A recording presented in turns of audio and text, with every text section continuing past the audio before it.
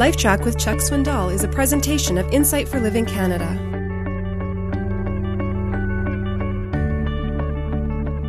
I have a Marine Corps friend who made the career out of the military, and while he was in the service, he was everything you would expect from a Marine.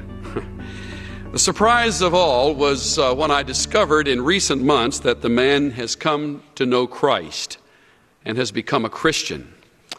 It was a pleasant surprise, but it was a surprise. He was a fellow who cursed loudly and fought hard and ran around on his wife and loved to fight and loved weapons and hated chapel services. He was a perfect Marine. But when I met up with him, to my surprise, through a mutual friend, I discovered that the man had come to know Christ and was in fact really wanting to walk a new kind of life. And then he frowned and he said to me as we were talking about the future, he said, "You know, Chuck, everything seems so good in Christianity except one thing." He said, I miss that old fellowship we used to have down at the slop chute. I miss those times around a pitcher of beer where we used to sit around and tell war stories and let our hair down and be ourselves and spill out our guts, and nobody in the group was shocked by what we said, and everybody accepted us as we were. My stomach churned when I heard him say that, not because I was shocked, but because I tended to agree with him. Where do you let your hair down? Where do you let go of shocking information that you've carried long enough and you cannot carry it any longer? And maybe you don't have a mate that understands and can hear it as you let your hair down. Or maybe you don't have a friend that you can trust like the person sitting near you may have. Where do you go, for example, to tell someone that your daughter has now run away for the third time? Or that she's pregnant and she doesn't know who the father is?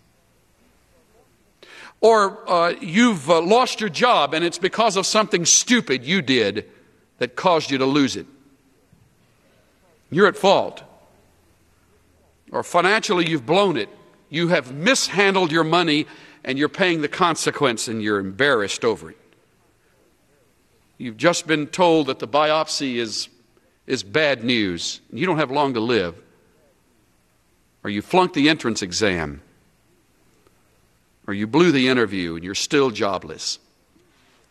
Who do you tell that to? Where is the local place that you meet that can take that kind of information, that can handle it without somebody coming down on you or giving you a verse of Scripture or telling you to just trust God or giving you a tape and say, "Listen to this. This guy's got that all wired." Just will listen. Just will let you say your thing and will put their arm around you and even affirm you. Without agreeing with all that you did, they'll at least let you say your stuff. The kind of fellowship you used to have at the bar. Where do you have it now? We need a place of refuge.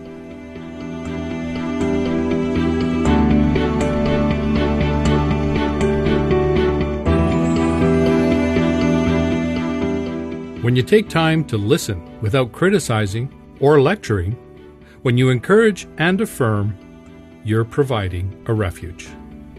This is Steve Johnson of Insight for Living Canada.